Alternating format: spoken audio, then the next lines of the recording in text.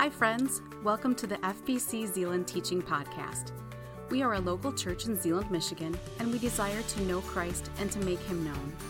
We invite you into the same journey with us now as we open the Scriptures and as we ask God to teach us and reveal Himself to us in His Word. Thanks for stopping by.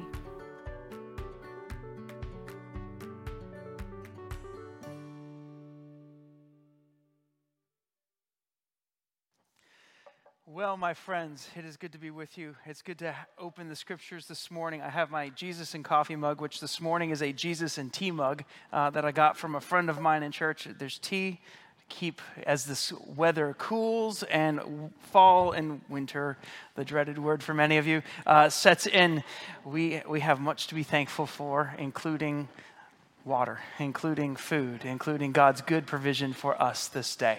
And so I invite you to turn this morning in your Bibles to Luke chapter 15. If you don't have a Bible, we would love to give you a Bible. You can get one at the back of the auditorium. Feel free to get up and get one.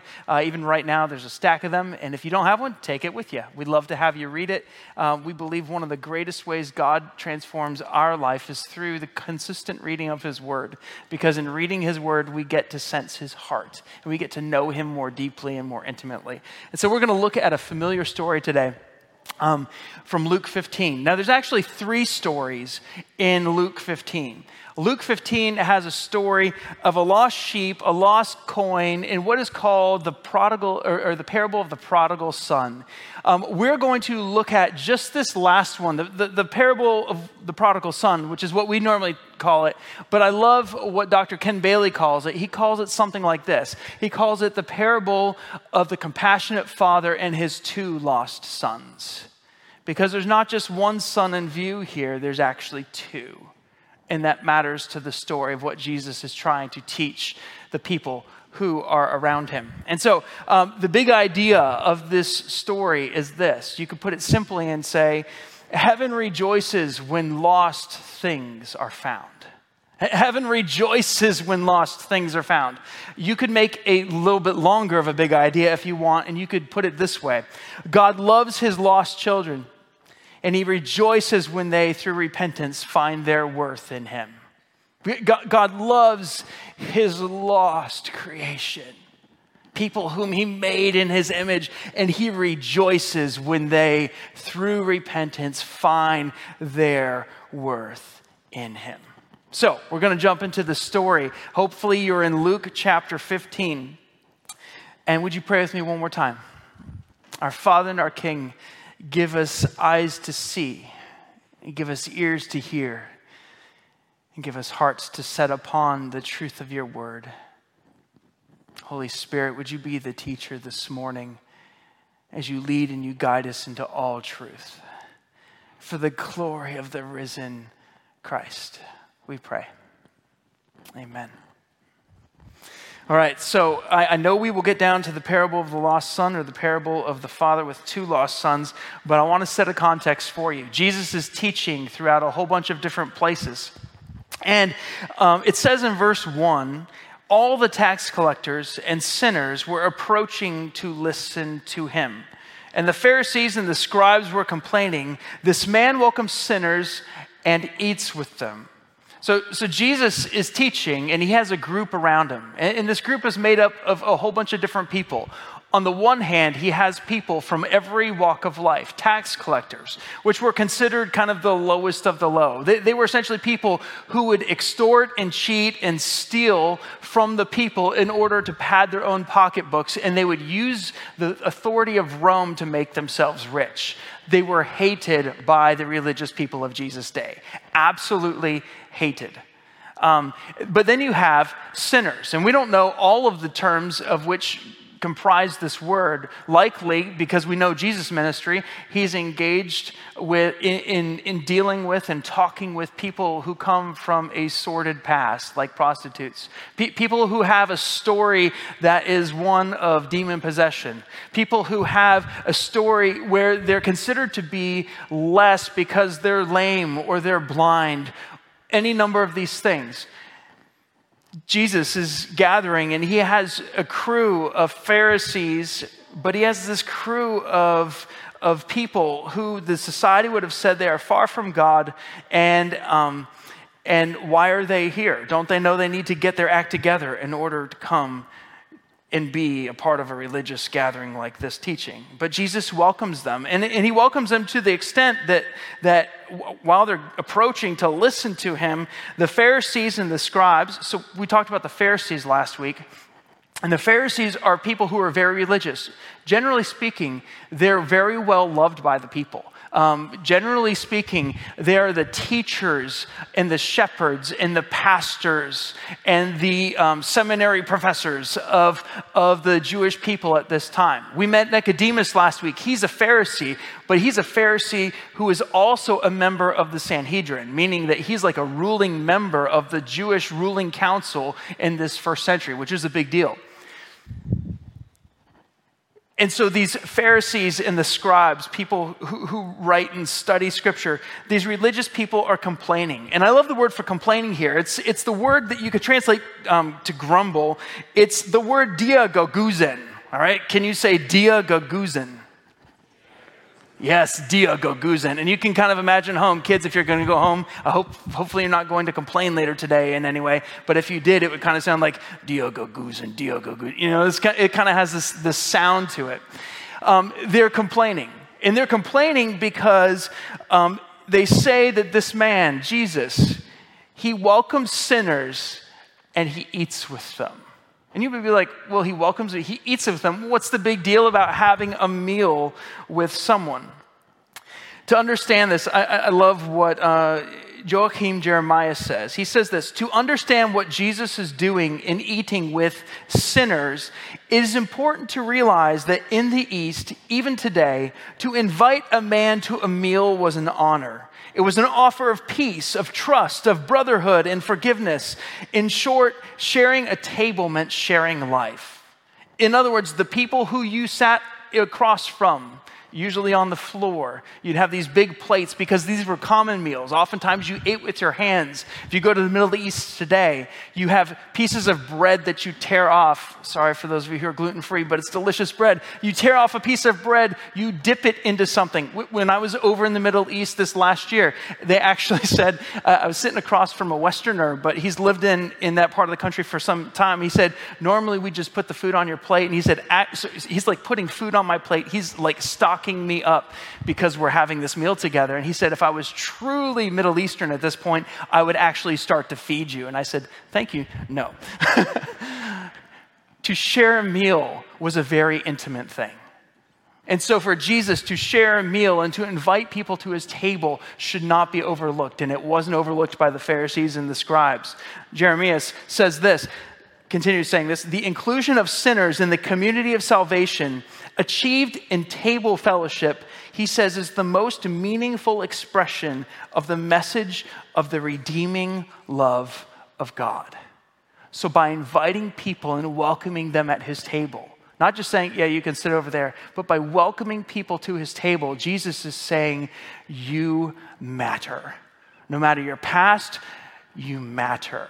And he begins to teach them, and he begins to reveal himself to them in a way in which they then begin to respond to this revelation. I love what another writer says. He says this, he says, because God justifies the ungodly, Jesus' table fellowship may have demonstrated a divine willingness to provide whatever was necessary for repentance in the truest sense of the word. That is a loving response to God's offer of love. So I told you last week, one of the biggest differences between Jesus and the Pharisees is that Jesus would invite all sorts to eat at his table. And the Pharisees would essentially say, you have to go through this process, that process, and this process in order for me to sit down at the table with you, because they did not want to make their hands and their body ceremonially unclean. So Jesus' ministry was very different. And so Jesus tells 3 parables to illustrate God's heart for people. And the first one, you find this coin, the first one is the sheep. We won't talk about that, but the big idea is this: when the sheep is found, everybody rejoices. And then the second one, there's this lost coin, and this woman goes looking for this coin. She has 10, she loses 1, she finds it, and she says, rejoice with me because I have found. And then he comes to this third parable. And instead of reading it all in one fell swoop, we're going to go ahead and just read it as we study it today. But I want you to see God's heart for people who are far from him, and I want you to find yourself in the story. Who do you tend to be more like?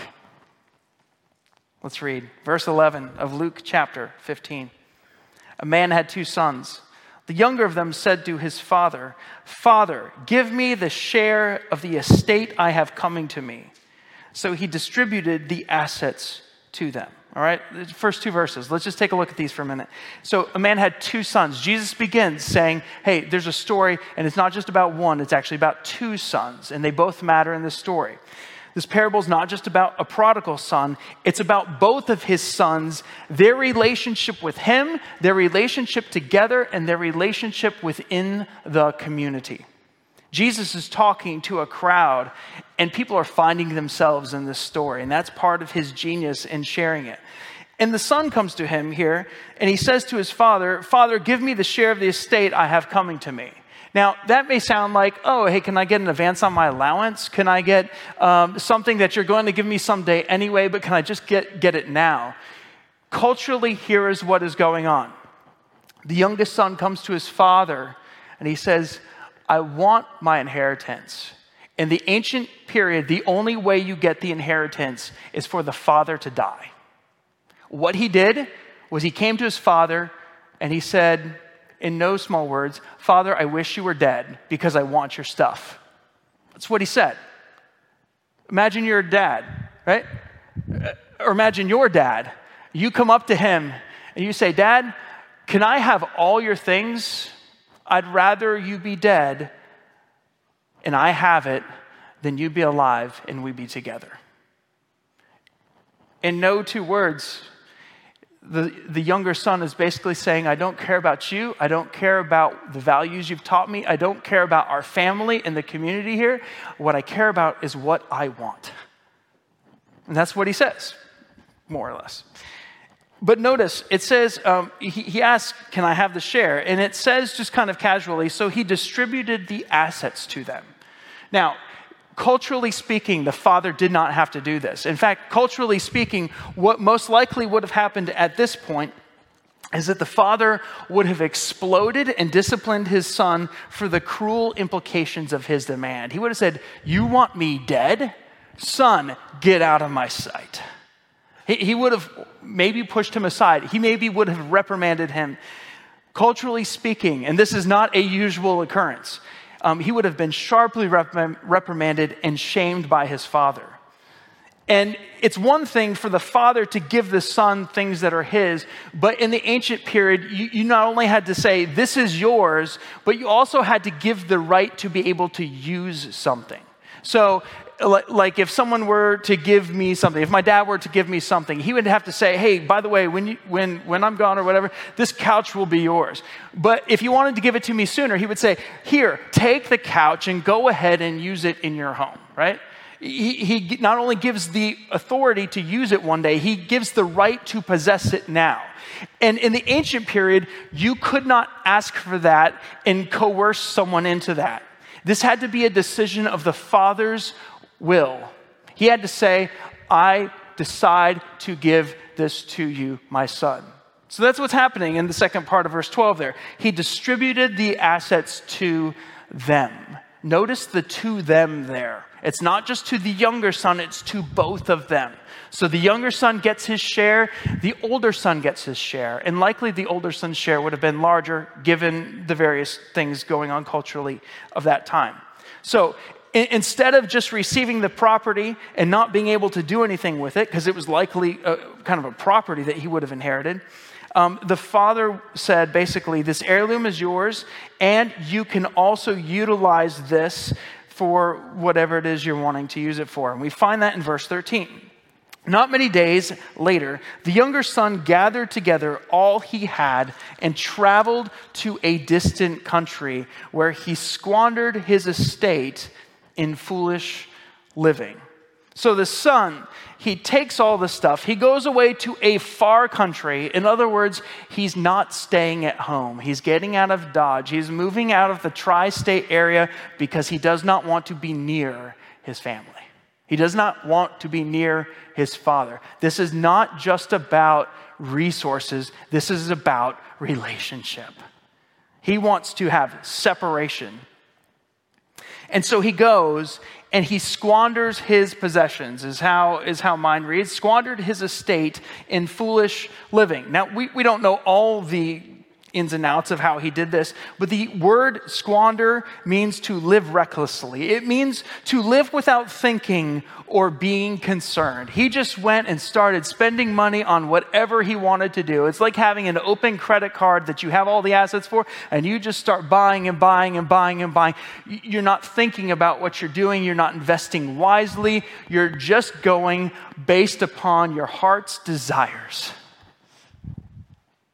He goes and he spends all that he has in foolish living. And it says this in verse 14. After he had spent everything, a severe famine struck that country and he had nothing. Imagine you're a boy. You grew up within a father's estate, and this father has a lot. I mean, later he's going to kill a fattened calf. So he has some wealth to him. He has servants. He has wealth to him. The son grew up having everything he could ever want. But now he finds himself, after a whole host of prideful bad decisions, he finds himself in need. Can you imagine what it's like to be in need, that kind of need for the very first time in your life? Not wondering where your next meal is coming from, not wondering where you're going to sleep or wondering where you're going to sleep that night. He's had everything, but now he has absolutely nothing because he has squandered his possessions and he's lived without thinking or being concerned about the impact of his decision. The lad, we find in verse 15, he goes to work. Then he went to work for one of the citizens of that country who sent him into his fields to feed pigs. He longed to eat his fill from the carob pods the pigs were eating, but no one would give him any. So his despair that started here, he goes to try and find some sort of job, but there's a famine in the land, and he just keeps going down and down and down and down. And it's in that process where he begins to learn some things about himself. What he had was not, first of all, rightfully all his. What he had back at his dad's house was something that was a gift. Not just having food on the table, but being able to be in a relationship.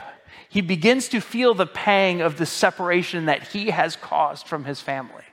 And I don't think he's come to full senses yet, but he begins this process through experiencing the hardship and the struggle of life to where he begins to move towards saying, maybe I did something wrong here. Verse 16, just another note.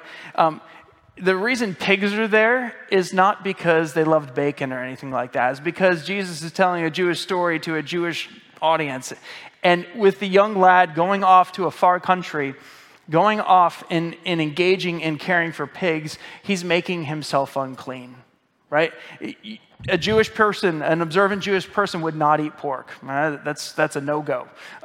They wouldn't do other things. There are certain things that are just no-goes, and this was one of them. You would not have had this if he had grown up in his father's house, who was a good Jewish dad, and that's the presumption here. And so not only is he starving for food, but he's working amongst the most unclean animals within the sphere. Verse 17 says this. He says, when he came to his senses, he said, how many of my father's hired hands have more than enough food, and here I am dying of hunger. I love this phrase, when he came to his senses. Literally, the text says, when he came to himself. It is not only in coming to himself that the process of repentance begins. He's going to have a story of going back to his dad, but it begins by looking honestly at his surroundings.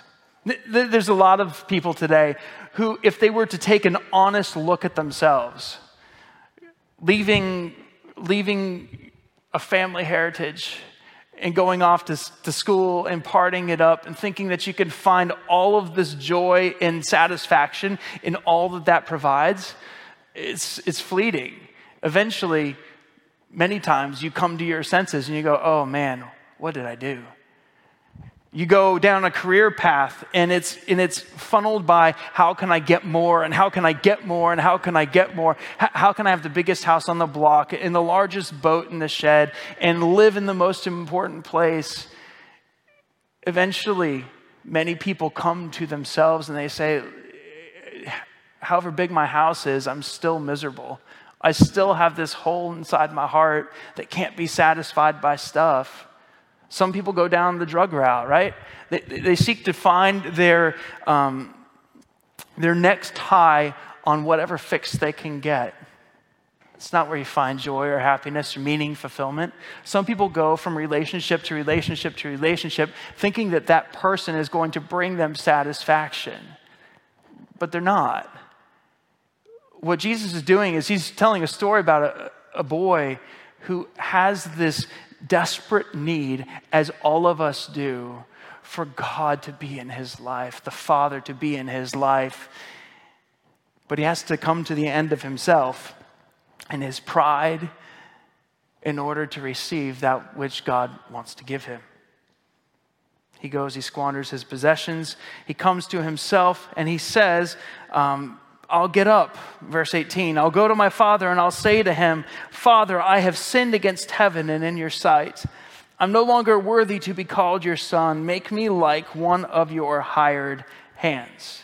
Now, what's interesting about this that I learned this week is there's basically two parts to his comment here. The first one is this.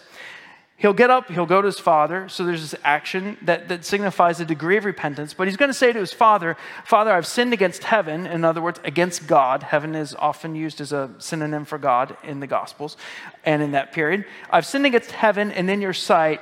I'm no longer worthy to be called your son. That's the first part, right? I've sinned.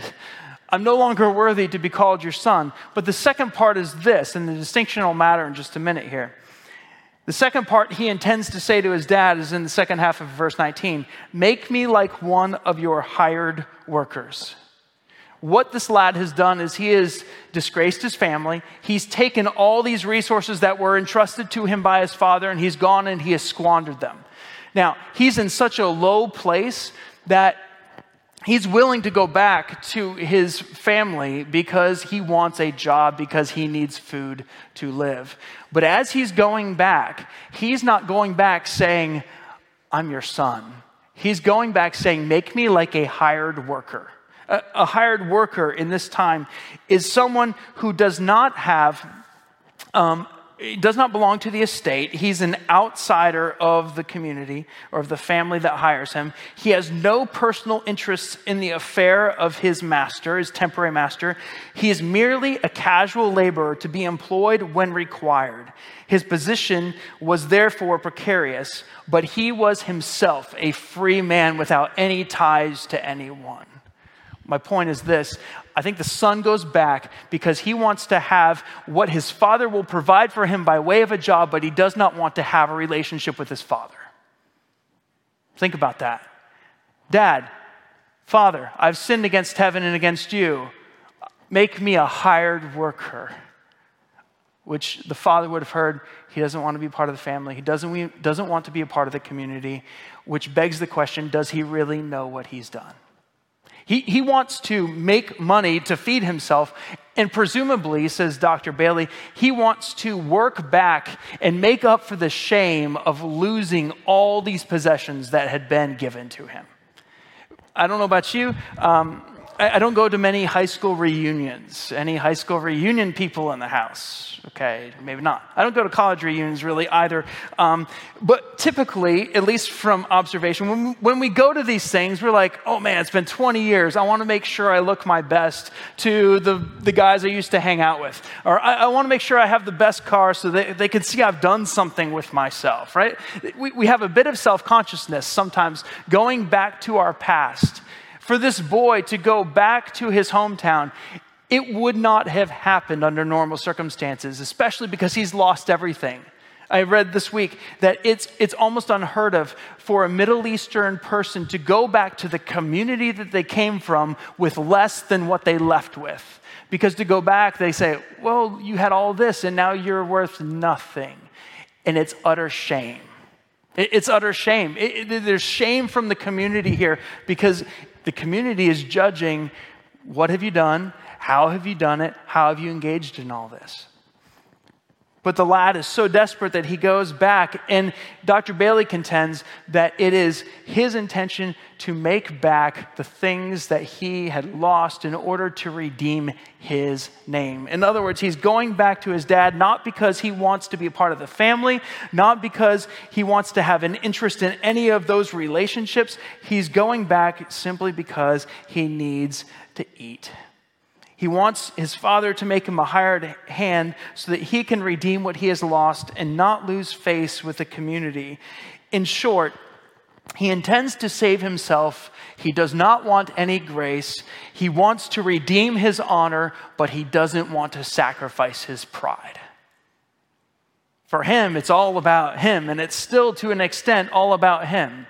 Sure, he's taking upon himself I lost all those resources, and for that, I need to repent. But he's not turning yet from the personal loss of relationships and family and community and all the things that really, truly matter in life. This isn't unlike many of us. Many times we go out in our own desires and our pride and we seek to become ourselves. And to one extent, that's not bad. It's not bad for a newly married couple to go establish their own identity as a husband and wife. But to go and to separate in such a dramatic way where it becomes, how can we make this work? It dishonors our families. It dishonors reputations. In the end, we think sometimes that we have to make it up. We have to go through this whole litany of things in order to be accepted again by God. We buy into the lie that what brings us identity is what we do. And we buy into that lie because our pride is really more important to us than the honor of our community, our family, and most of all, our Heavenly Father. Verse 20 picks up the story. It says, so he got up and he went to his father, but while the sun was still a long way off, his father saw him and filled with compassion, he ran. He threw his arms around his neck and he kissed him. Just imagine this dad. We don't know the story length. Jesus doesn't tell us that, but imagine this dad, the picture he's painting.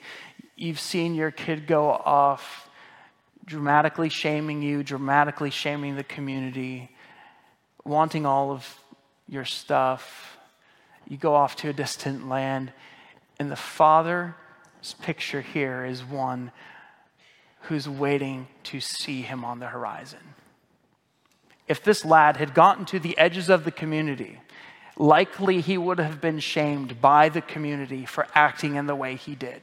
That's just common Middle Eastern practice. It's an honor and shame culture. The honor of the community, the honor of the father is what matters the greatest.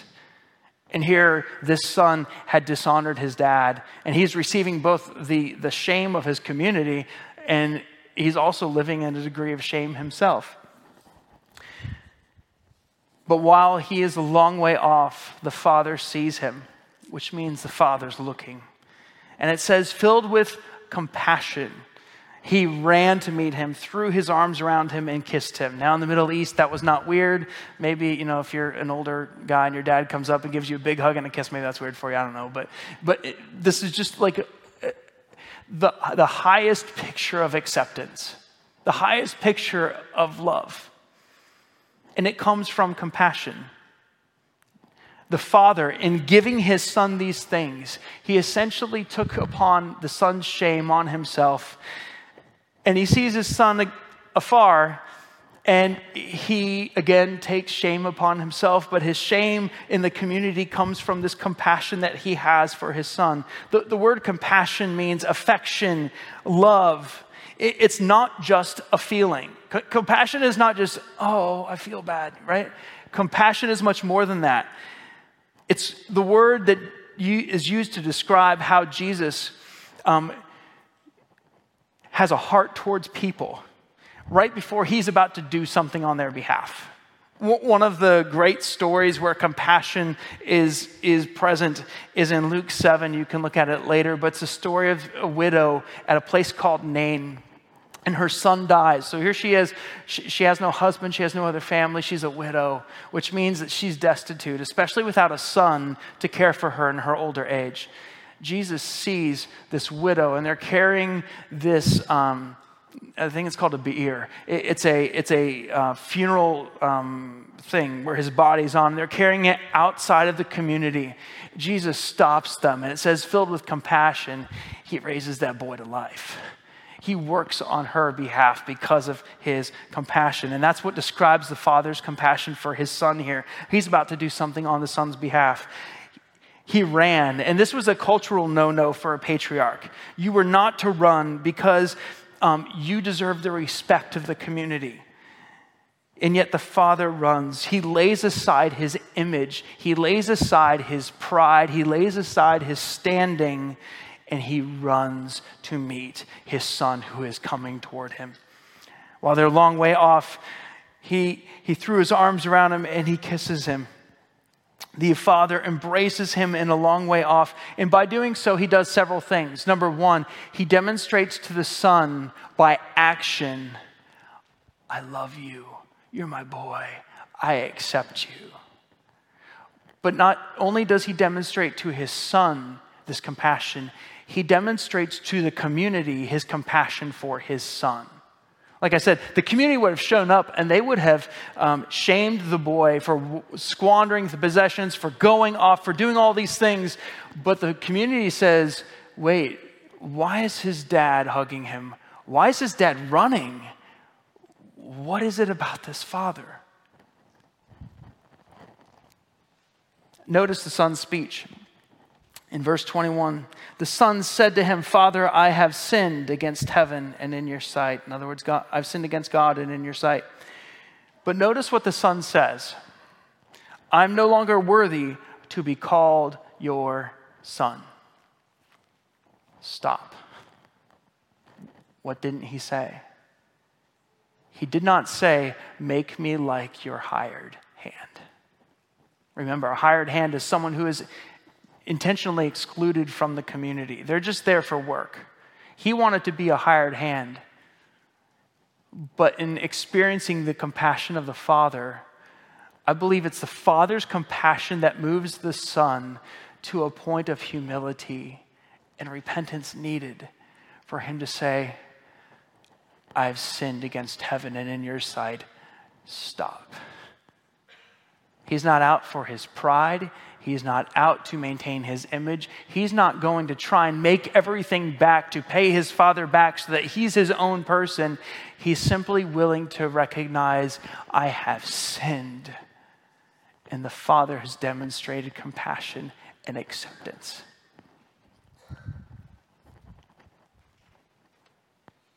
The story's not over.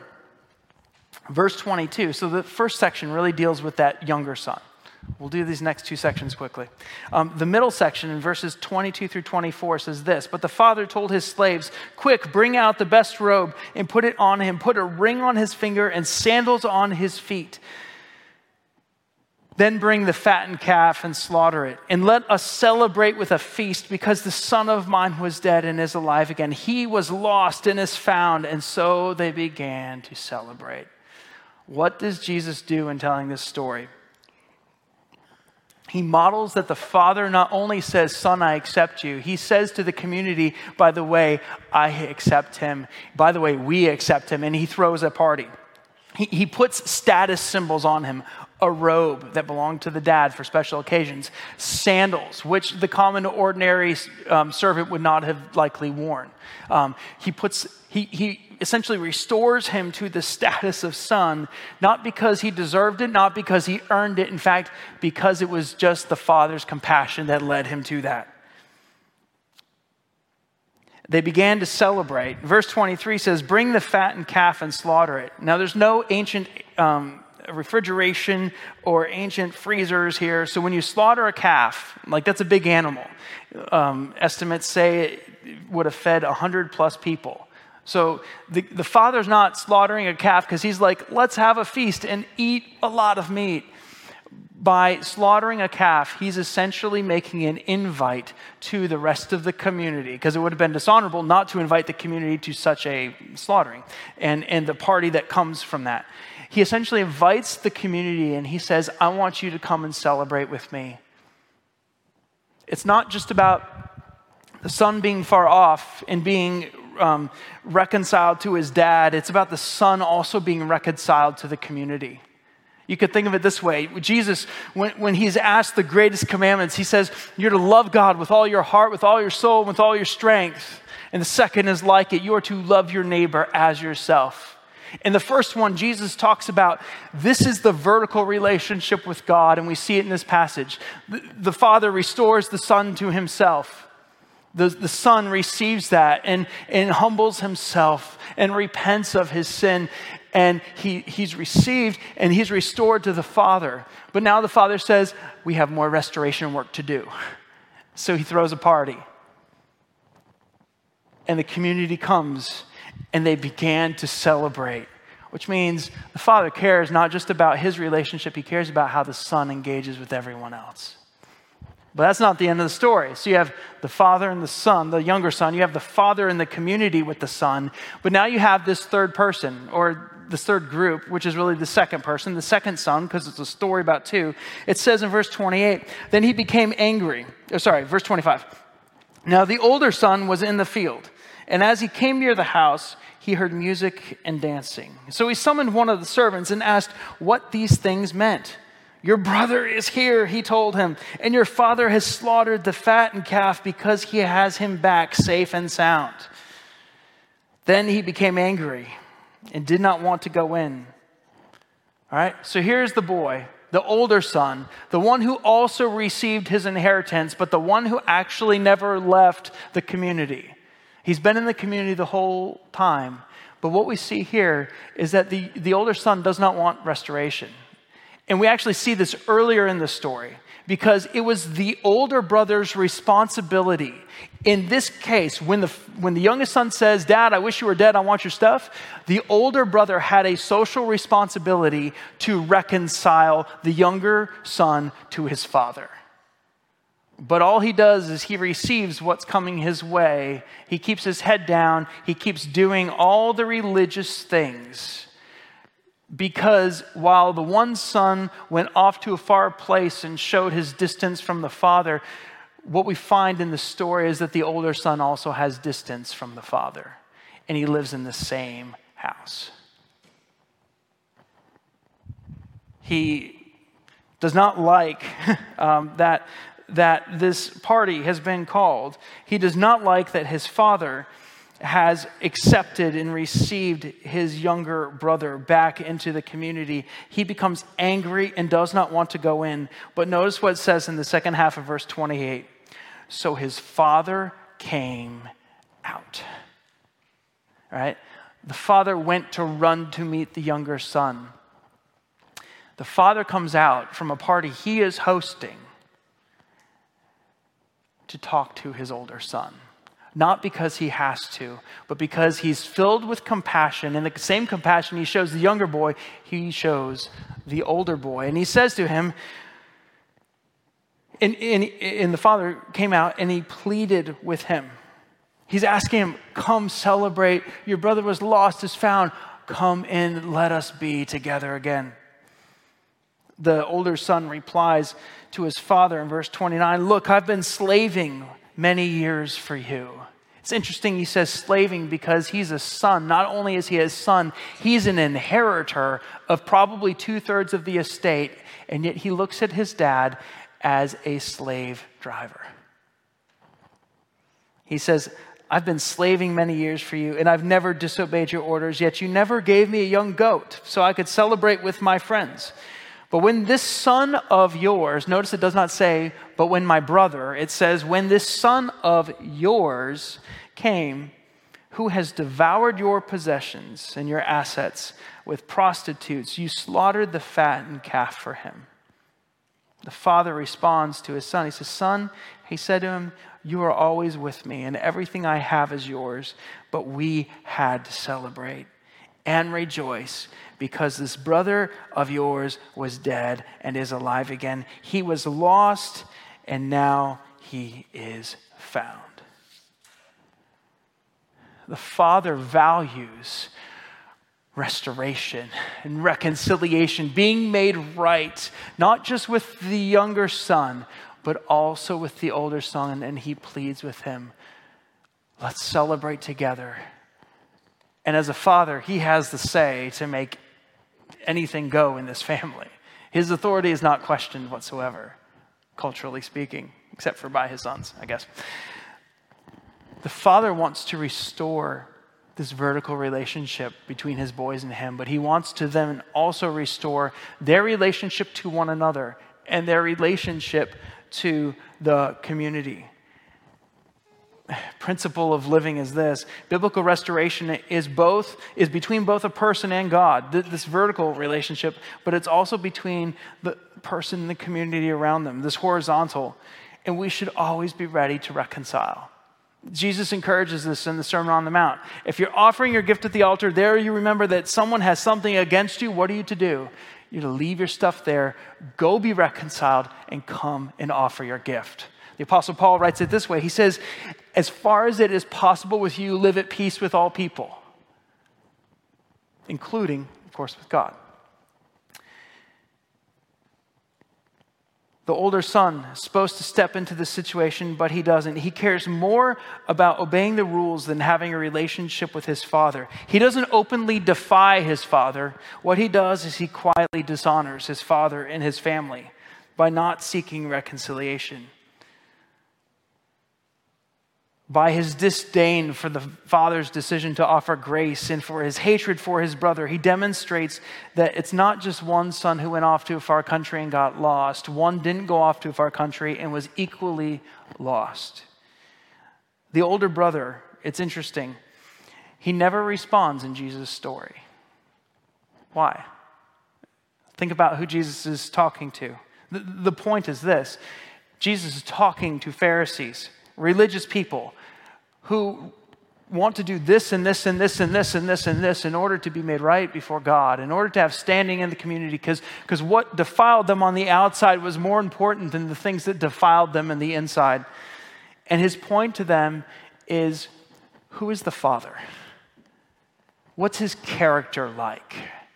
What is he willing to do to restore people who are far from him into relationship with him? And the answer is, he's willing to go a long way. It's why the Son came. It's why Jesus came, to restore sinners to God. You and I to God. Not because we earned it, because we can't. Not because we deserve it, because we surely don't. But because he loves us, because we are made in his image. And the point is this: will the Pharisees, the religious people, recognize their sin and their need to be reconciled to God, humble themselves, and embrace people who are far from God? I asked you at the beginning to think about, as we talked, what son are you like? You might be like the younger son who's in a faraway land. You've decided to shake off all the religious things and values that you've grown up with, and you find yourself at a point where you're squandering what God has given you. You're squandering what your family has done, and you've created distance because you want your pride. You don't want to have shame within the community, so you just pull yourself out from the community, and you think that you can have your own pride, and everyone looks at you as great outside. And God simply comes to you and he says, that is a dead-end road. It's a dead-end road. The Father invites us into relationship because he loves you so much that he doesn't want to just save you from your sins. He wants to walk with you today and tomorrow and the next day. He wants all people to find their identity, their worth, their meaning in him, because that's the only place you can find it. Are you like the younger son? Are you like the older son? Very religious, very scrupulous. You look at the people who don't do things the way you think they should be doing them, who are far from God especially, and you go, why do they do that? And you begin making barriers for them to God. The message of the gospel is this: we were all once dead in our transgressions and sins. All of us who are followers of Jesus, we all experienced a time in which we were far from God.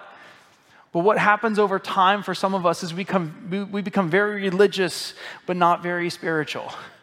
We become very, very focused on the outward things that can defile us. And that's not to say that God doesn't care about how we walk. He most certainly does, and there's numerous passages to talk about that. But God's heart for people is that they don't find their identity in what they do, they find their identity in him. Maybe you're a religious person here today. Maybe you've grown up within the church and you've grown up within these processes, but you look out and you go, oh, this world is just coming to something. I think God's message is this: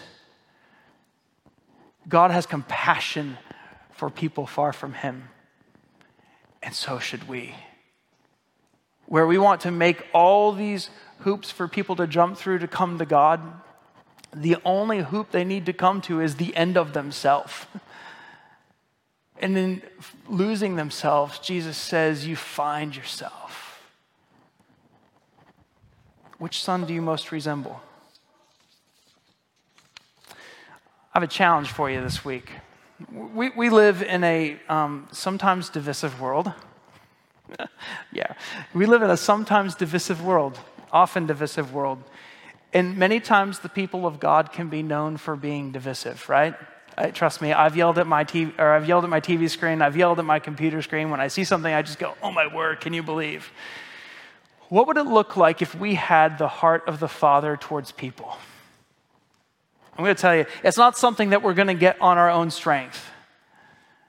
What would it look like for us to leave these doors today and with God's help say, Father, would you show me how I can exhibit compassion towards people who are far from you? I'm not saying that there still aren't disagreements in our world. I'm not saying that you have to agree with things that are clearly unbiblical. In fact, don't. What I'm saying is this: our posture as the people of God should be to say, can I introduce you to my dad? He's this great guy who met me with great compassion. God is going to give each one of us several opportunities this week, beginning with the moment you walk out these doors, to engage with people. Actually, maybe before you walk out these doors, to engage with people. I want to encourage you and challenge you. Would you ask God to lead and guide you in those conversations? Would you see someone coming up to you and say, God, would you help me to bless them? God, would you help me to show them their worth in your eyes? Would you consider humbling yourself and saying, God, I want this message not to be about all the stuff I normally engage with, but in the midst of that, I want people to see the inherent value that they have as people made in the image of God and the relationship that God wants to have with them as his children through faith in Jesus. It's my encouragement to you today. Thanks for listening. We hope that what you heard inspires you to take the next step in your faith. If you have questions about this message or would like more information about our church, we invite you to check us out at fbczealand.org or call us at 616-772-4377.